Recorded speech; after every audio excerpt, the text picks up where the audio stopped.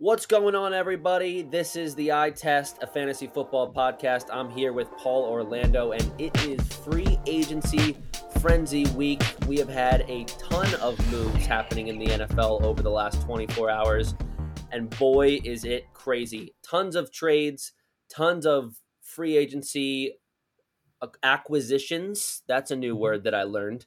And we're here to make it easy for you guys. We're going to talk about some of the biggest moves that have happened over the last day and how that may affect your fantasy team moving forward, whether you're in a dynasty league, whether you're starting your prep a little way too early for redraft season. That's okay. It's never too early to start, but we're going to make it easy for you. And before we start, I would just like to say, if you're watching this on YouTube, go ahead and press the like button. You can also subscribe to our channel. That really helps us gauge what you guys are interested in. That way we can keep pumping out topics that you like. And of course, if you subscribe, go ahead and put your notifications on. That way you know when we come out with content, so I don't have to make an annoying Snapchat story every week. Even though we will do that anyway. But Yeah, right. We're still going to do it. We also have our Instagram, TikTok, Facebook, Twitter handles, names, whatever you want to call them. They're in the description below. So go ahead and follow us on all things social media. Paul, we were right. Justin Fields is the quarterback of the future for the Chicago Bears. They're putting their trust in him. They traded their 1.01 to the Panthers earlier this week. And they got a lot from the Panthers. All they had to do was give up the 1.1, and they got 2 first rounds, 2 second rounds, and DJ Moore. Yeah, they moved back to the 9th pick this year. They got Carolina's 2nd pick this year. I think it's like 90th overall or something. I don't know exactly where it is, but it's their 2nd pick this year. 1st pick next year, 2nd pick next year, and DJ Moore, University of Maryland alumni. Oh, nice. And then that's who I wanted to talk about was DJ Moore. Lots of different takes on the DJ Moore acquisition by the Bears. Some people are really liking it. Some people don't really think it makes much of a difference. At first, I'd like to see what side you're on.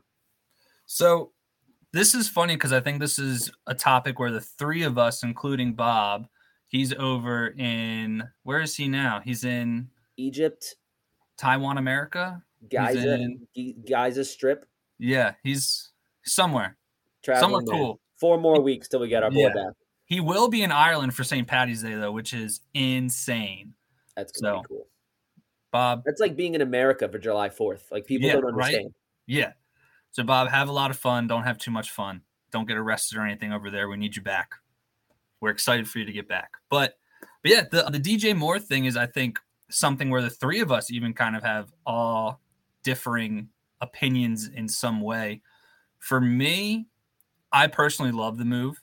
I think he was the crown jewel in those trades. I mean, Ryan Poole's got a bunch of picks, which is awesome, but he swung for the fences with DJ Moore, 25 years. He's either 25 or 26 at the start of the season, a young receiver who I think passes the eye test for us, but he just has never really had that quarterback play to really solidify it.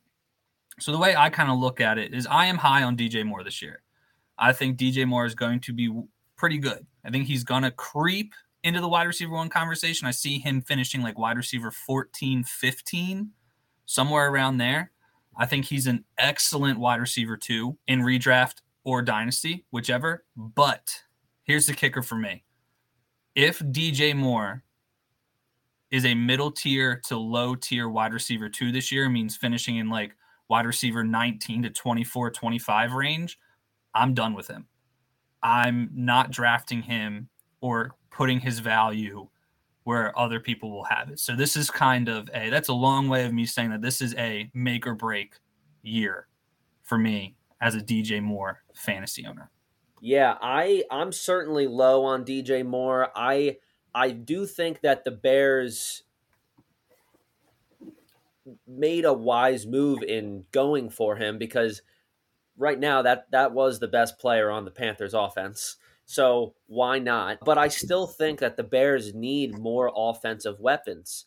I believe I said a couple episodes ago, we were talking about what the Bears are going to do, and we were predicting if they were going to stick with Justin Fields or not.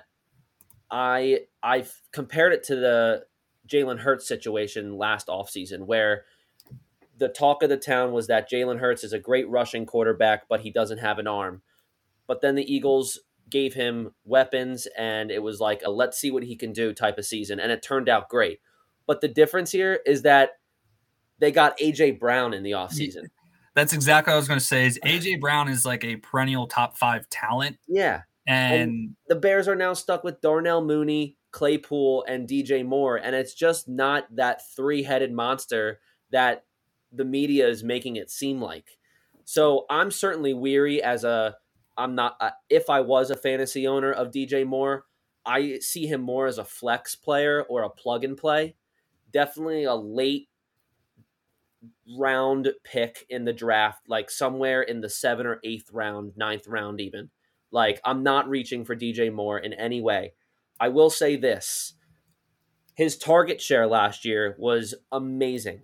Mm-hmm. So many targets. I mean, if you look at his stats, almost every single game he was in the green for targets with the horrible quarterbacks that he's had in his whole career. And I haven't looked at his targets over the last couple years. It looks like he's never had, ignore his rookie season, he hasn't had lower than 118 targets in a year. So he's never had 100 catches, though. So that concerns me. Obviously, you could blame the quarterback there. But I know tons of other receivers that have had bad quarterbacks that have reeled in targets or receptions. And on top of that, DJ Moore is not a red zone threat.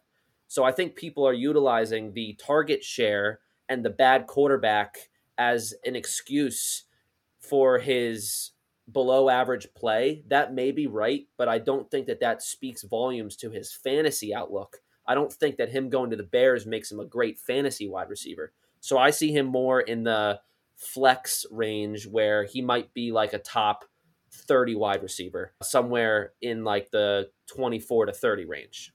Yeah. So again, this is where we kind of disagree, where I think that DJ Moore does have wide receiver 1 upside this year. I think if you put him with Justin Fields, who I think everyone can agree is the most talented quarterback he's ever played with. But what I really like is, this is kind of a dark horse, but we finally get to see Darnell Mooney have some less pressure. He's the wide receiver 2. He doesn't have the pressure of the wide receiver 1. He's probably going to be getting less talented corners covering him. And so I think Darnell Mooney might be a sneaky flex play this year as well. But Chase Claypool, Darnell Mooney, DJ Moore, you know what they all have in common, John? They suck. One can argue, but every single one is 25 or younger. So that's nice. It's a young team. So from a dynasty standpoint, if you have these 3 receivers, I would not look to sell them just yet. Let's see how this year goes, because who knows, you could strike oil with a Darnell Mooney. Even a Chase Claypool can see his career kind of become rejuvenated now that, again, DJ Moore's in town. Darnell Mooney, Claypool will be running more of those slot routes. He's still a big-bodied athletic freak. They called him like the Mapletron because he's from Canada or something. Mm-hmm. So all the physical tools are there for Claypool. It's just a matter if they can put it together. And I just keep going back to this is the year. If none of them perform this year, then I'm done with them. I'm not saying I would never draft them, but they're certainly going to be lower on my list. Yeah, I'll certainly agree with you with the Darnell Mooney take. I think you can get better value in a redraft league drafting Darnell Mooney where his ADP is. I don't know what it is going to be. Yeah. I would assume it would be somewhere. I think DJ Moore is going to be a lot earlier than the 8th round. That could be where Mooney falls, but I would much rather get Mooney there than like DJ Moore in the 6th. Yeah. Because stacking up on your wide receivers in those later rounds and like the middle rounds of the draft of a redraft league, Darnell Mooney could certainly be a hidden gem, just because you're right. He's not going up against the number 1 defensive back anymore. He's going against the number 2. I do think that is true. Now, one last question about the Bears, Paul. With the acquisition of DJ Moore, and of course they have plenty of more first round and second round picks, I think we both assume that the Bears are going to focus on the offensive line. and work to protect Justin Fields. Does Justin Fields crack the top 5 as a fantasy quarterback next year? He does. I believe so too. I think that if you have Fields in Dynasty, you should be over the moon. Did somebody trade him in our league? In Dynasty, no, in redraft he was traded. Not in Dynasty. Yeah, because Fields has still been drafted by the original owner. Yeah, okay. But no, I think with Fields' upside being his legs and his rushing ability, I think we can absolutely see him crack the top 5. And even if he just continues to progress as a passer, he doesn't have to get – it's not like he has to go from D to A. Mm-hmm. He just needs to go from like D to C, C plus, B minus even. And I think his legs will carry him into a top 5 if healthy. If healthy, will carry him to a top 5. I agree with that. I mean, his throwing attempts do scare me, but I do believe that if they improve the offensive line, I think we'll see an uptick in attempts. Plus, he has better receivers or more receivers to throw to. So I do see Justin Fields cracking the top 5. I think the player that benefits the most from these acquisitions was Justin Fields. Absolutely. DJ Moore's stonks, in my opinion, don't shoot up.